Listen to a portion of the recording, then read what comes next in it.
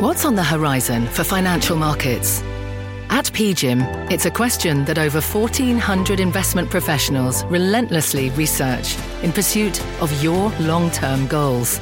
Specialized across asset classes, but united in collaboration, our teams provide global and local expertise. Our investments shape tomorrow, today. Pursue your tomorrow with PGIM, a leading global asset manager. You're listening to The Exchange. Here's today's show. Hi, I'm John Ford in for Kelly Evans. Here's what's ahead on The Exchange. Banks tend to outperform in a rising rate environment, and this time around, the community banks are the big winners. We're going to talk to the CEO of Texas-based Frost Bank about that and why he believes inflation has peaked. Plus, we're more than halfway through earnings season, but there are still some big names on deck. From pool rides to pinning to planes, we're going to get the story on the trade on Uber, Pinterest, and JetBlue. And home prices are cooling off while inventories build. Will that be enough to solve the affordability crisis?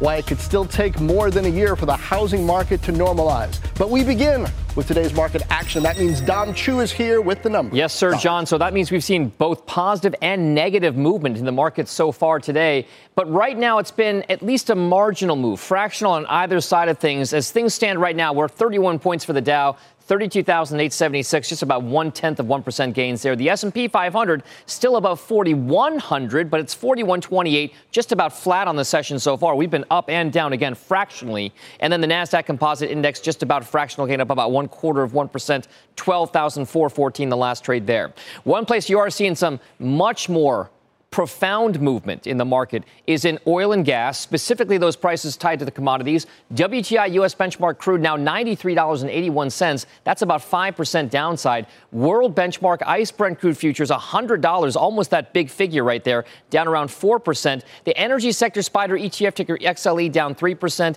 ExxonMobil, Halliburton among some of those underperformers on the session so far. But remember, energy been a very volatile trade, so we'll see whether that plays out. Right now, the worst performing sector in the S&P by a pretty wide margin. And then one other stock to keep an eye on today is an S&P 500 chip component. It's not one of the more known ones that we talk about. It's not NVIDIA or Intel, say, or AMD, but it's on semiconductor. Those shares off 4.5% right now on the heels of better than expected earnings, better than expected revenues, and current quarter guidance that was pretty much better than most analysts' expectations on a consensus basis. So that setup, again, going into the report was pretty solid going up in there, and that's why you're seeing that pullback here by about 4%. Still, though, semiconductors, a key component of the trade in technology and certainly one of those perhaps leading indicators of the overall health of the market, especially technology. John, we'll keep an eye on. I'll send things back over to you. Yeah, we're going to get another indication from AMD coming up in just a couple days. Dom, thanks. The market's, meanwhile, kicking off a new trading month with big shoes to fill following the best month for the S&P since November 2020. Will the momentum continue or have recession fears tempered expectations for the second half? Joining me now is Hugh Johnson, Chairman, CIO, and Chief Economist of Hugh Johnson Economics. Hugh, so which is it? I mean, has inflation peaked? Are we heading for a soft landing? What do you think? Well, I do think inflation's peaked. We're going to still have some elevated inflation numbers, and you'll certainly see that in the July number that's coming out on August 10th. You're going to see a pretty high number. It's not going to be too bad. It's not going to be as bad as the last month. But the numbers on a year-over-year basis will remain a little bit on the elevated side, but they're going to be in the process of coming down. So when you get to the fourth quarter, we were 9.1% last month. When we get to the fourth quarter, I think we're going to be looking at 6 to 7% inflation. And when we get into 2023, I think they're going to come down to about 3.5%. So things are headed in the right direction. You saw the numbers from the purchasing managers this morning. You saw the number being a real decline in prices paid. That's a leading indicator of inflation. And that's the kind of thing we are seeing. And it's telling me that inflation is coming down. So I think inflation is coming down. And of course, the economy is very soft. And the only question now, which the markets are asking, investors are asking, is when will the Fed take a hard look at these numbers and maybe pause or take their foot off the brake?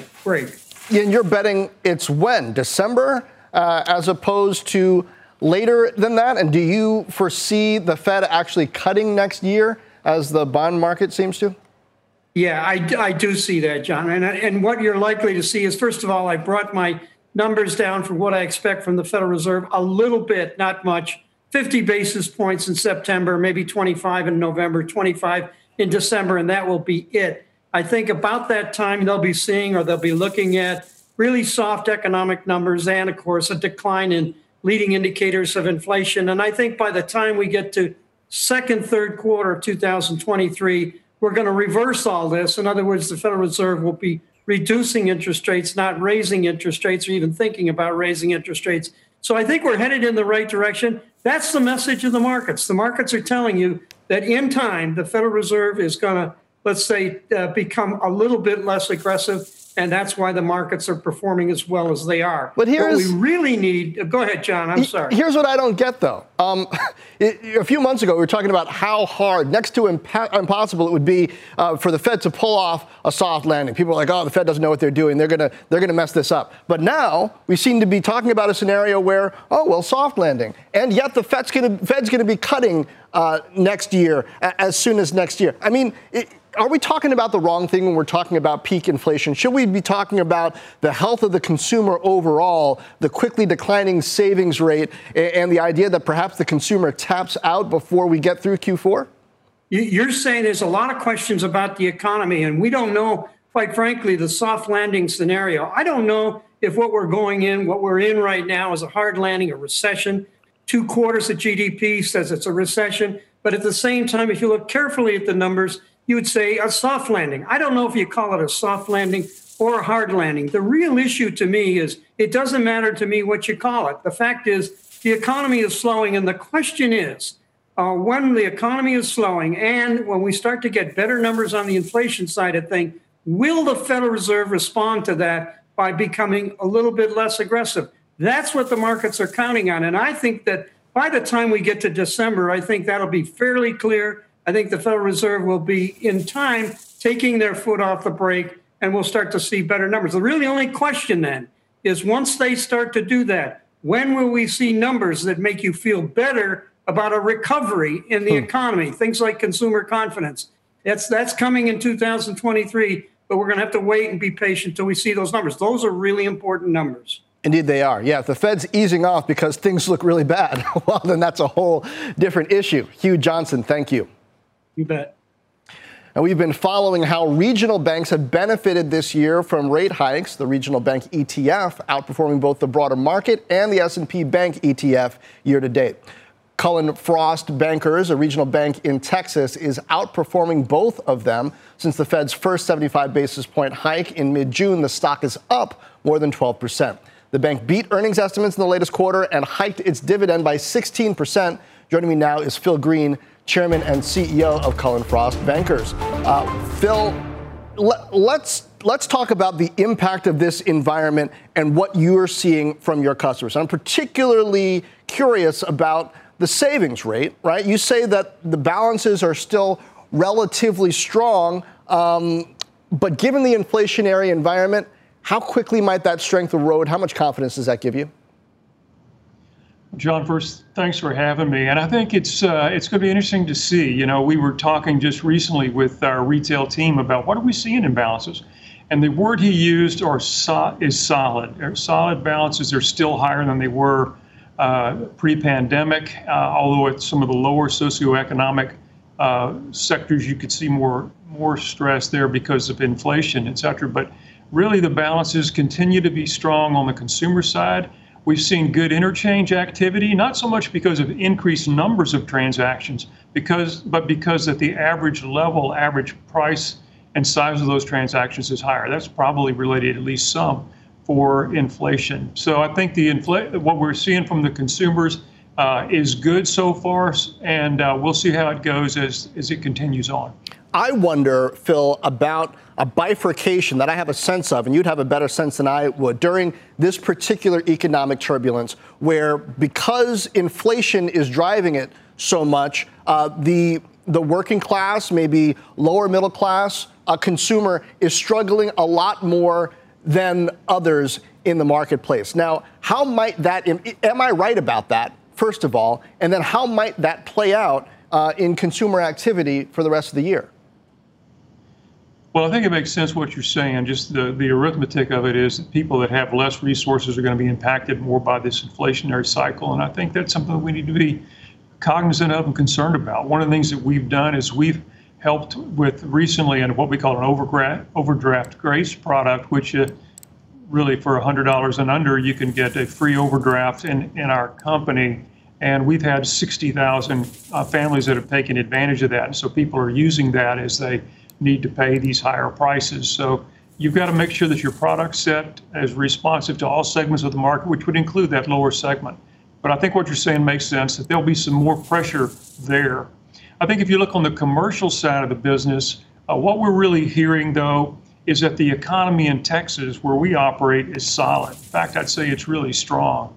We don't hear conversation about recession. We don't really hear that much about inflation. What we really hear from Main Street is really what's going on with labor. Where do I get the next person to hire? How much am I going to have to pay them? And what's the supply chain bump going to be next? Okay. Let me ask you sort of in between. I guess this is still a little bit more consumer, but having to do with mortgages, right? And the impact of both interest rates and potentially softening in real estate values. Are you seeing people tapping into their equity as much, as eagerly? And how do you expect that to shift if current trends continue throughout the rest of 2022? Interesting. You know, we are seeing more activity around home equity lending, home equity line of credit, also home improvement. So people are tapping into equity, using it to improve their homes, because with home prices, it's getting harder and harder to get homes, and with interest rates going up, it makes it more difficult. So we've seen a tremendous increase in our growth in consumer related to home equity. And I think you're right also about housing. We're starting to see that is one segment that is slowing some. I think our home building customers in North Texas were telling me recently that we want to see actually some slowdown in that, because they need time to catch up. You know, time to build a house in Texas is going from about 120 days to 210. So you're going to see some slowness in the activity around housing, and we're beginning to see that today. What indications would you have if the labor picture is getting healthier? I don't want to say better, because, hey, if you're a worker, you like those higher wages, you want to be in high demand. But if you're an employer, like you were just talking about, your commercial folks are saying, hey, how long am I going to have to pay top dollar for labor? What are you seeing locally that's giving you an indication of which way that's trending? Yeah. You know, what we're seeing individually as a company, and what we're hearing others talk about is the price of labor. What are we seeing in terms of increases in merit pools? Our increases in May were the highest we've ever had historically in our company. We raised minimum wage from $15 to $20 at the beginning of the year. That's a 33% increase. So I don't think we've touched bottom yet. One thing that we have seen recently, though, is we have seen numbers of applications increasing. So that, at least to me, is a little bit of an optimistic sign. All right. Well, Phil Green of Cullen Frost Bankers with that local insight. Very helpful. Thank you. Thanks, John. And to hear from more executives and entrepreneurs, join us virtually on Wednesday for CNBC's Small Business Playbook. We're going to have insights and advice from experts on how businesses can address inflation, supply chain disruptions, labor challenges, and more. To register, go to cnbcevents.com/smallbusiness. And coming up, Pinterest, Caterpillar, and JetBlue are set to report earnings within the next 24 hours. We're going to tell you what the street's watching, get the trader's take on each one. But first, we're going to hone in on Uber with one analyst who's still bullish on the stock and sees it doubling from here. Can tomorrow morning's results snap it out of its slump? That's next. And as we head to break, let's get a quick check on the markets. Just about flatline, let's call it, for Dow, S&P, and NASDAQ, all about even. Dow's only up 10 points, which is virtually nothing these days. NASDAQ, just about even. The exchange is back right after this. Electricity, a big idea that's inspired countless new ones. From powering the light bulb to virtually powering our entire lives. 30 years ago, State Street launched the Spider S&P 500 ETF, SPY. A big idea that inspired the world to invest differently, and still does. What can you do with SPY? Before investing, consider the fund's investment objectives, risks, charges, and expenses. Visit ssga.com for a prospectus containing this and other information. Read it carefully before investing. SPY is subject to risks similar to those of stocks. All ETFs are subject to risk, including possible loss of principal. Alps Distributors, Inc. Distributor. This podcast is supported by FedEx. Dear small and medium businesses, no one wants happy customers more than you do. That's why FedEx offers you picture proof of delivery, packageless and paperless returns, as well as weekend home delivery to 98% of the U.S. on Saturday and 50% on Sunday. See the FedEx service guide for delivery information. FedEx Ground service is also faster to more locations than UPS Ground. See what FedEx can do for your business. Absolutely, positively FedEx. Welcome back to The Exchange. Uber results hit the tape before the bell tomorrow. The Street's expecting a loss per share of 26 cents a share and revenues of $7.4 billion. Shares are down nearly 44% this year, but our next guest sees the stock doubling from here on the heels of a summer travel boom in Europe. Joining me now is Brent Thill, equity analyst at Jefferies. Brent, welcome. So here's my issue, sort of. Maybe you can address this about Uber. It seems to me like they're driver constrained a bit, right? Because they're not offering the subsidies that they used to. Gas is expensive, which isn't too exciting for a lot of drivers. And then for the riders, it seems like the value proposition is a little bit different because the rides are more expensive than they used to be. I find myself driving more often than I would have in the past. It's like, do I want to pay that much for an Uber for a short trip? Maybe not. Why can they grow in this environment? Hey, John, I think all those are very valid on top of regulatory, on top of the food business slowing. There's a huge wall of worry. This is the single worst sentiment of all of internet. The stock trades at 1.7 times revenue. It is no doubt one of the worst overall, subgroups. Lyft stock is down even more. So overall excitement for this category is way down. I think what's starting to turn is like we're starting to go back to normal. We're starting to go back to work more in using Uber. We're obviously Europe was booming. I was in Europe with my family, and it was really hard to find Ubers. We used the Lime scooters and bikes more than we did the cars, and that is in a partnership with Uber, which helped with mobility. So I think overall you have a rebound in overall vacations. You have a rebound in normal back to work. And we think the sentiment is completely washed out. Make no mistake, this is not our favorite name.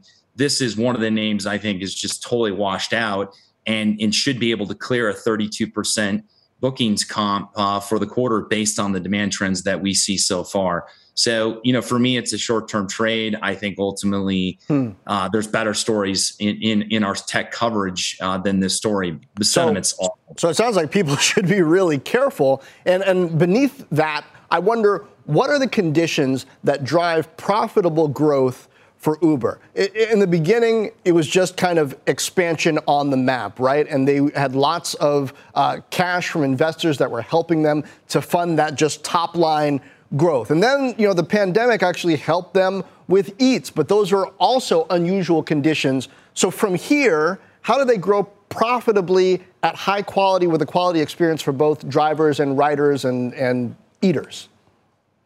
I think, as we say in tech platforms win and point solutions die, and they become a platform. They're doing multiple things for the consumer that they're able to leverage. When you think about what's happening with food, with delivery, with transporting, us from point A to point B, there's economies of scale. I think they've gotten much more conscious about spending. Like the rest of tech, they've been a lot more careful where they're spending money. They're pulling out of markets that don't make sense, and they're going harder in markets that do make sense. And yeah, look, there aren't a lot of markets. I mean, I got off the flight in Santorini, and it said Uber's in Santorini.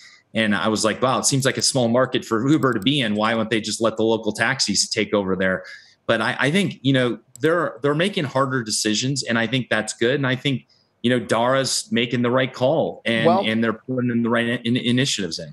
If point solutions die, what does that say about, say, Lyft and DoorDash, which also have earnings coming up? Lyft, one could argue, is Uber without the international play and without the food. But Dash is really trying to diversify within delivery outside of just restaurant delivery. I mean, are they point solutions? Are they different? Lyft is. I mean, Lyft is U.S. only, nothing else, right? That's it. And you nailed it. So That's the challenge that we have with Lyft. We don't have a buy on Lyft.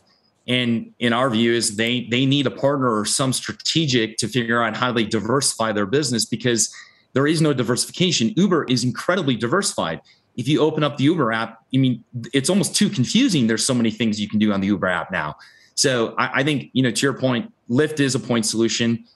Uber is a platform.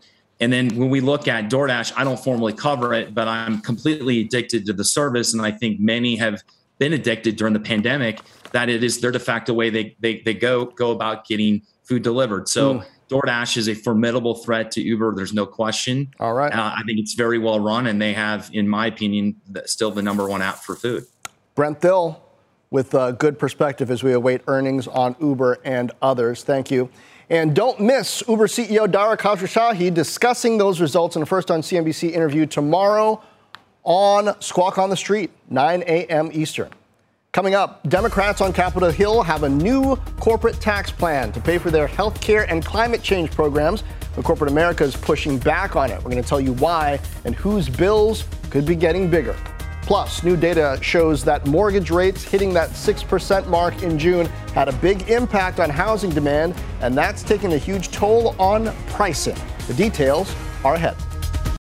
This podcast is supported by FedEx. Dear small and medium businesses, no one wants happy customers more than you do. So you need a business partner just like you. Like FedEx, who understands your passion for serving your customers because they have the same commitment towards you. That's why FedEx offers you picture proof of delivery, packageless and paperless returns, as well as weekend home delivery to 98% of the U.S. on Saturday and 50% on Sunday. See the FedEx service guide for delivery information. What's more, FedEx Ground is faster to more locations than UPS Ground. Trust FedEx for timely deliveries. See what FedEx can do for your business. Absolutely, positively FedEx. At Capella University, you'll get support from people who care about your success. From before you enroll to after you graduate, pursue your goals knowing help is available when you need it. Imagine your future differently at capella.edu. Welcome back to the Exchange. Markets right now treading water. The Dow and NASDAQ about flat. The S&P down fractionally about 0.33%. Here are some of the movers this hour. Perkin-Elmer is the best performer on the S&P today. The disease diagnosis company announcing an agreement to sell part of its business for $2.45 billion in cash to private equity firm New Mountain Capital. The move comes as the company looks to pivot into a high-growth life sciences and diagnostics company. Royal Caribbean, the worst performer on the S&P today. The company saying it'll offer $900 million in convertible bonds due in 2025 that it will use to refinance existing debt. Celsius Holdings shooting higher after announcing a long-term distribution agreement with Pepsi, which will also make a $550 million cash investment in the company. And DraftKings getting a nice bump after Massachusetts passed an online sports betting bill earlier today. That bill expected to be signed into law by the governor this week.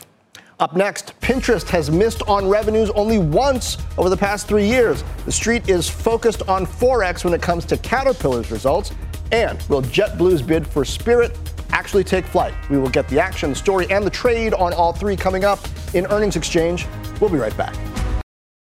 Welcome back to the Exchange. 30% of the S&P 500 reporting this week, and we've got the action, the story, and the trade on three key names. Let's start with Pinterest. Shares are down 70% from their 52-week high. Analysts are going to be watching for insight into advertising revenue, daily active user trends, and also the company's first report after announcing a CEO change. Julia Borston has the story on Pinterest, and Ari Wald has the trade. He's head of technical analysis at Oppenheimer. Julia, you first. Well, look, I think the key question here is how much is Pinterest hurt by that overall decline in advertising that we heard a lot about from both Meta as well as Snap and Twitter. So the question is, how bad is that ad pullback for Pinterest? The fact that it's one of the smaller platforms, does that mean it is even worse positioned to navigate those challenges? The other question is engagement. This is a stock that really benefited during the pandemic from massive growth in users, but it has seen a decline in engagement in the recent quarters. And last quarter, they saw monthly active users decrease 9% year over year. So the question for this quarter is Is the user number flat or is it down slightly from last quarter? And then the final question is, what are we going to hear from this new CEO? He is well versed in the world of e-commerce, and a lot of investors think this is a great opportunity for Pinterest to lean more into its relationship with these brands. The fact that people are pinning items because they want to buy them, and really transitioning this from being an advertising focused platform to being one that really gets people to buy and transact on Pinterest itself, John. Yeah, attribution, a big deal. That's why Amazon's ad business seems so strong. But Ari, that's my concern when I look at Pinterest here. I mean, it dropped like a lot of ad-dependent companies on Snap's results, but unlike Snap, it's bounced back. Has it bounced too much? We think there's some additional upside here. I think Pinterest really stands to benefit as a rotation idea as market conditions firm. We are of the market recovery camp, and we recently published a study showing that the initial stages of a new bull market are typically driven by the prior bear cycle's biggest laggards, and that's going to include Pinterest. Here's a stock that retraced most of its 2020 run-up, and against a still negative news cycle, has generally stopped going down since May. It's been building a base. So I think the trade here is, as long as the stock is above $17 support, that's the recent lows it's been holding, we see additional counter trend upside into the mid to upper $20 range. Interesting. Julia, which company is this more like? Is it more like Snap with the auction-based exposure and the performance ad exposure, or is it more like Google's search business and Amazon's advertising business, which is much more attributable to intent? Look, the benefit that Google has is not just the fact that search is so much about intent, but Google has such a massive established business. I think Pinterest would like to be more like Google, but it has a long way to go before it can have that kind of measurable intent, and it is certainly nowhere like Google when it comes to scale. I think, though, that's the opportunity for the new CEO, Bill Ready, in terms of driving it to be more about that intent and driving purchase activity on or through the platform. But for now, it is a smaller player, more similar to a Snap. Well, we'll see which one it looks more like after hours. Thank you, Julia. Next up, Caterpillar. Shares are down only 5% this year as traders wait for updates on any foreign exchange and supply chain headwinds. The street will also be looking for any construction industry outlook from this industrial giant. Seema Modi has the story on Caterpillar. Seema. Hey, John. Well, as you know, this is widely seen as a name that's sort of an economic bellwether. And with the data sort of all over the place, Caterpillar's numbers and orders related to big machinery and equipment will be in high focus. We heard from ExxonMobil last week talking about increasing capital expenditures. So Caterpillar's sales of oil production equipment tied to drilling, pipelines, that could provide good foresight as to whether production is in fact picking up and in which markets. We're looking at the stock up about 10% in the past 1 month. Its best month in 4. But the stronger dollar, as you say, will be a key headwind. UBS points out that Caterpillar generates about 57% of its revenue outside the U.S. The other big topic will be China. John, the picture out of China has been less clear. You had Apple last week say that iPhone sales did come in better than expected despite the lockdowns there. But then Adidas in the retail apparel space cut its outlook because of weakness in China. So what Caterpillar says about its growth in that market, it makes about 5 to 10% of its sales there, I think will be really key. It'll give us a better picture of what's actually happening on the ground. Seema, thanks. Ari, what would a surprisingly good quarter look like from Caterpillar, and how likely is that to happen? Well, looking at how the stock's traded, I think it exhausted a lot of its downside into that July low. Our issue here, John, is we're just unsure about the upside. And here's why. We're expecting a growth-led recovery in the market, but we're not necessarily expecting one to be driven by reflationary themes like Caterpillar. Our take is the macro trends resemble 2019 very closely. And if we think back to that bull market, Caterpillar participated, but it was a much bumpier path to those gains with some knee-jerk reactions along the way. So if I'm a trader here, I'm considering about lightening up on Caterpillar on strength. There's a gap at $212 that I think is going to act as some resistance, and I'd be selling it into strength. Seema, quickly, how much are interest rates seen as impacting Caterpillar? I don't know, from the analyst notes, what have you, giving that, you don't buy this equipment for cheap. No, you certainly don't. And many of its customers, they take out loans to fund the projects, their real estate projects, their housing projects, and all the different equipment they need to buy from Caterpillar, including excavators. So absolutely a stock and a sector, industrials in general, that are sensitive to rising interest rates. But this is also a company that works on longer term projects. So 5 to 10 years out, that could make it a little bit less prone to rising rates. We'll have to see tomorrow, John. Yeah, especially if you think the Fed's going to be cutting next year. Seema, thank you. And a quick programming note, the Caterpillar CEO will join Squawk on the Street tomorrow morning after those results at 9 a.m. Eastern Time. You won't want to miss that. Now, finally, JetBlue. Shares are down 40% this year as investors seem skeptical of the Spirit takeover bid winning regulatory approval. Investors also listening for any insight into consumer travel trends heading into the fall. Phil LeBeau has the story on JetBlue. Hey, Phil. Hey, John, a few things that people will be looking at. The obvious question that is going to come up during the conference call with analysts, where things stand in terms of the progression towards talking with regulators, getting the Spirit merger approved by Spirit shareholders, et cetera. We know that those calls will coming up.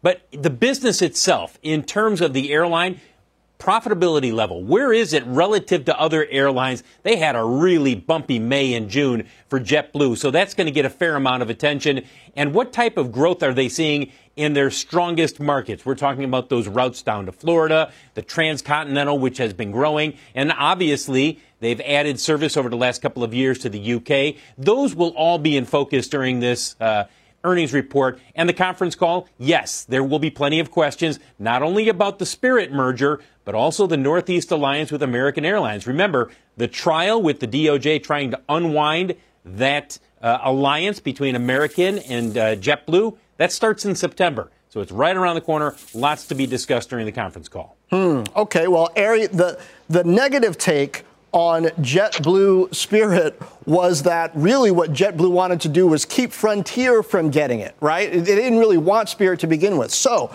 where JetBlue is priced right now, does it particularly need Spirit, or has it already gotten the benefit of this situation by Frontier not having it? Is there downside here regulatorily or what? I think for the long term, yes. Listen, this is a beta trade. If we're right about our market recovery scenario here, airlines are going to be able to move a lot in a very short amount of time. And that includes JetBlue, which is near its cycle lows and quite extended below its 200-day average. But this is a rental. You need a tight stop, and you're going to have to sell it as well, because I think there's a ceiling out there. What gives us concern in our work for the long term is that the stock recently fell below its July of 2008 relative low versus the market, versus the S&P 500. That indicates to us that this is still a trend, that long-term underperformance is still intact. But listen, it can move a lot in a short amount of time. It's trying to build a base at $8, so you might be able to squeeze out a trade into 10, just from a very near-term basis. Phil, relative to other airlines, how healthy is JetBlue operationally when you're looking at pilot relations, and you're looking at how much they reduced a lot of these airlines, their staff, and then tried to increase volume and have run into trouble? Are they better, worse positioned, or about, middle ground? I'd say they're about the same. John, I think they're in the same boat as every other airline out there. Now, look, not all airlines are the same. Some are better run than others. And when you talk with analysts, they clearly have a pecking order in terms of who they think are the most efficient of the airlines versus the least efficient of the airlines. But JetBlue, in terms of operational challenges, whether it's staffing, whether it's adding too many routes and then not being able to meet the demand that was out there in June, they're about where everybody else in the industry is at. Okay. Well, investors know what they need to know now, or at least more of what they need to know to get ready for those reports. Phil, Ari, thank you. Now coming up, the Democrats' new health care and climate package could come at a big cost to corporate America. How big? Some estimate it could be up to $300 billion. We're going to look at why and which sectors could get hit the hardest. Speaking of costs, the Starbucks union is asking the company to extend wage hikes and benefits to unionized stores. But the company says it's not that simple. The latest on this breaking drama is next. Welcome back to The Exchange. The deal reached by Senators Manchin and Schumer last week on health care and climate, well, that deal needs somebody to pay for it, and Democrats are banking on corporations to foot the bill to the tune of $300 billion. Elon Moy joins me now with the proposed corporate tax and how it would work. Elon? Yeah, John, about 150 to 200 of the biggest companies in America would be affected by this new tax. It applies to those with $1 billion in profits or more, and they'd be required to pay a minimum rate of 15%. Government data shows the measure would raise $313 billion over a decade, and half of the companies affected are in the manufacturing sector. Now, that's because they're more likely to have large capital expenditures that currently can be used to bring down their tax liability. The National Association of Manufacturers forecasts that creating this new 15% minimum rate could cost the economy 218,000 jobs and reduce wages by $17 billion. But Democratic Senator Joe Manchin defended the measure today as putting fairness back in the system, and he accused big companies of failing to reinvest when their taxes went down. They have had massive profits, and it's been the least amount of capital reinvestment in the last 2 years. So don't use that excuse on me when you've got nothing at all to show for it. The other swing Democrat, Senator Kyrsten Sinema, has supported this tax in the past. Unclear if she backs it now, though. John, without her blessing, this whole package could still fall apart. Back over to you. Which I guess is why it's unclear whether she backs it now, because she's got an enormous amount of leverage. But when I saw this last week, Elon, I was like, this is like a trick play or a 2-point conversion. I don't know when the last time was in politics with so much money on the line I saw something like this happen. I mean, there have been all of this talk about how Manchin and Sinema didn't sound like Democrats anymore. In that clip, he sounded like a Democrat. What happened? Yeah, I mean, I think that one thing that they were able to do is they were able to use the funds that are coming from this tax increase or this closing of a loophole, as Democrats call it, as well as closing the capital gains loophole and the drug pricing negotiation. They're able to use all that money, and they want to put a substantial portion of it toward reducing the deficit. That's been a big priority for Manchin all along. He got some assurances that even if this doesn't necessarily reduce inflation, it's not going to accelerate it. So that made him a little more comfortable with signing on to this agreement. But yeah, John, you and me both, we were both surprised. All of Washington was surprised that they finally were able to seal this deal. We'll see if Sinema's on board as well. And the CHIPS Act funding. I mean, that was like running back the kick, the kickoff, and then doing an onside kick. Anyway, enough of the football analogies. Elon, thank you. Let's get to another brewing corporate fight. Haha. CNBC obtaining a letter from the Starbucks union to CEO Howard Schultz, alleging the company is illegally withholding certain perks from unionized stores. Kate Rogers joins me now with those details. Kate? Hey, John. Well, Starbucks Workers United says it's waiving its right to bargain with the coffee giant over enhanced benefits that are kicking in at stores across the country today. The union sent a letter to CEO Howard Schultz that we've obtained that says it has no objections to these benefits and that the coffee giant is legally required to offer them to stores that have unionized if there's no objection. It says, quote, Workers United refuses to stand by while Starbucks cynically promises new benefits only to non-unionized workers and withholds them from our stores. It's from Lynn Fox, president of Workers United, to Schultz, sent mid-last month, adding that this does not remove the company's obligation to bargain over other items under federal law. Starbucks announced enhanced benefits for stores in May, including higher raises for tenured workers, pay increases for managers, and more to come later this year, including store upgrades and credit card tipping. It has maintained that it cannot legally extend these to stores that have organized without formally bargaining over them. Schultz has promised to invest more in workers and suspended the company's buyback, remember, on his first day, to put that money toward improving conditions. Smaller pay raises that were announced last October will still be available to union stores, just not these enhanced benefits that the union is seeking for the 200-plus stores that have voted yes on the union. John, back over to you. Well, Kate, it seems to me like if you're Starbucks, you like this, right? Like you don't want more stores to unionize, so you're going to give the benefits to the stores that haven't unionized and wait out as long as possible on the unionized stores. Hey, the bargaining, it's one thing when it looks like it's going to work for you, but here's a different kind of situation.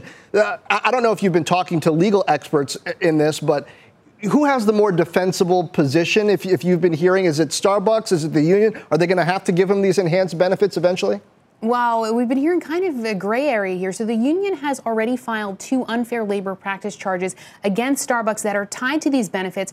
And its lawyer said it's exploring further options. And as I said, labor lawyers kind of said this is a gray area. Typically, new benefits have to be bargained over. But given that the union said here it does not object, the benefits could potentially be extended. So we'll see where it goes from here. But they also kind of added, what is the context under which Starbucks is extending these benefits? Is it because it's a tight labor market and they want to keep workers happy, or is it being done to chill unionizing, as you said? And that would be something that's up to the NLRB to decide. So it's kind of a tough call, and it could wind up getting escalated and end up there.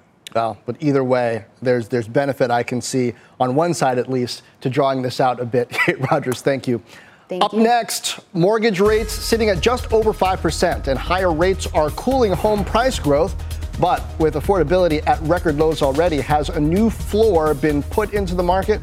We will discuss after this quick break. The Exchange is back in 2. Welcome back to The Exchange. Yet another sign of a cooling housing market. According to housing analytics firm Black Knight, home price growth slowed at the fastest rate on record in June, sliding 2% from the previous month to 17.3%. Now, to put that into perspective, during the 2006 downturn, the biggest single-month decline in appreciation was just above 1%. Joining me with more is Andy Walden, Vice President of Enterprise Research at Black Knight. Andy, in a way, that sounds impossible. That is just 1%, the slowdown in growth back in 2006. What's different about what we're seeing here? Yeah, I mean, everything, right? There's a lot different with what's going on right now. And certainly we were at much higher rates of home price growth heading in. So I think to be expected, right, with rates rising as quickly as they could or as they have, that you're going to see a slowdown in prices, but certainly seeing the market slam on the brakes very, very quickly here through the summer months. So what happens to people who bought at the peak? Yeah, and I mean, really, when you look at it, about 1 in 10 mortgage properties has been bought over the last year, and the dynamics are going to be very, very different depending on where you bought, right? We're seeing some areas of the country slow and even pullbacks in prices in some areas of the country, while other areas of the country remain extremely hot.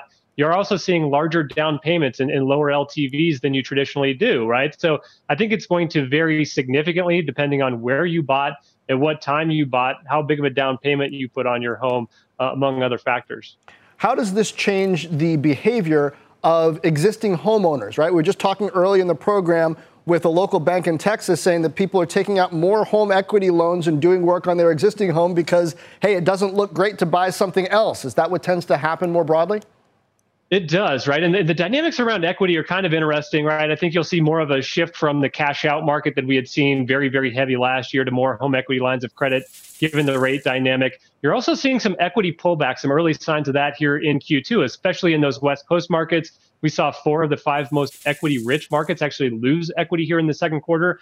And so I think you're going to see a lot of movement going on from an equity standpoint, right? Some borrowers going out there that have locked in very low first lien rates to refinance their home. And maybe other areas of the country, you're going to see it pull back as prices pull off peak levels. Is this the Fed, you think? We haven't seen this kind of a slowdown in growth in a long time, but we haven't seen this pace of rate hikes, 275 basis point hikes in a row in some time either. Yeah, I mean, absolutely it is, right? And this is really the intended effect of the Fed. They wanted to slow down the economy. I think they had an eye specifically on the housing market. So this absolutely is a result of rising interest rates. The other thing that it's a factor of, though, is the Fed's policies during the pandemic that push rates down to record low levels where we saw all of this home price growth. And so now we're seeing a little reversing, of course, because of how strong home price growth has been in recent years. And then the secondary effect of rising interest rates. And those coupled together are really pushing us to the lowest level of affordability we've seen in 40 years. All right, you pump the brakes, the car slows down. Andy Walden with Black Knight, thank you. Thank you. Coming up, this cryptocurrency soared last month, climbing more than 60%. What's driving gains and why its climb could continue next. Welcome back. The price of Ether is lower today, but climbing more than 60% in July. Kate Rooney joins me now with what's driving that crypto higher. Kate? Hey, John. Yeah, we usually talk about Bitcoin, but the world's second largest cryptocurrency had an even bigger month. You mentioned that rally for Ether. It was up more than 60%, almost 70% for July versus about a 30% jump for Bitcoin. Both are still down for the year and struggling to get back to those November highs. The optimism around Ether, though, is really specific to that cryptocurrency. Ether is the coin tied to the Ethereum network. which is used to build things like NFTs, for example. It's in the process of what you can think of as a software upgrade. The way it's run, or validated, as some people call it, will change. It's also supposed to be faster, and the way new crypto is created will become more energy efficient. Crypto's carbon footprint has been one of the biggest criticisms. And that date for what people are calling the merge is now on track for September 19th, but the date has been pushed back before, so there's still a little bit of skepticism around that. Either way, though, crypto investors are pouring into this trade ahead of that date. The number of addresses and spot volume jumped in July. You can also see some of that bullishness playing out in derivatives markets. This chart here from Glassnode shows what Fundstrat calls a parabolic increase in open interest for Ethereum. It's getting close to that high we saw back in November, and the majority of those are call options, or the option to buy. The September and December expiration dates are especially popular with traders, with crypto investors really hoping for a sustained rebound in Ethereum after a pretty tough year for that cryptocurrency. John, back to you. Okay, weird though. May into June, Ethereum to Bitcoin, right, had its biggest drop in a long time. So the value of Ethereum versus Bitcoin. So, and now it's popping back up. It's still not where it was in early May. So it sounds like maybe people should be careful. Absolutely. It's seen as one of the more speculative coins. Bitcoin really, within cryptocurrency, emerged as a little bit of a safe haven, that it seemed to be more stable. Seems like people are more comfortable taking on more risk at this point. Consumer sentiment around crypto is increasing. So you often see Ethereum, definitely Dogecoin. watch out. But the smaller cryptocurrencies, when those rally, it often means a little bit more risk taking. You've been listening to The Exchange. Make sure you're subscribed to get each episode every day. Same time, same place. This podcast is supported by FedEx. Dear small and medium businesses, no one wants happy customers more than you do. That's why FedEx offers you picture proof of delivery, packageless and paperless returns, as well as weekend home delivery to 98% of the U.S. on Saturday and 50% on Sunday. See the FedEx service guide for delivery information. FedEx Ground service is also faster to more locations than UPS Ground. See what FedEx can do for your business. Absolutely, positively FedEx.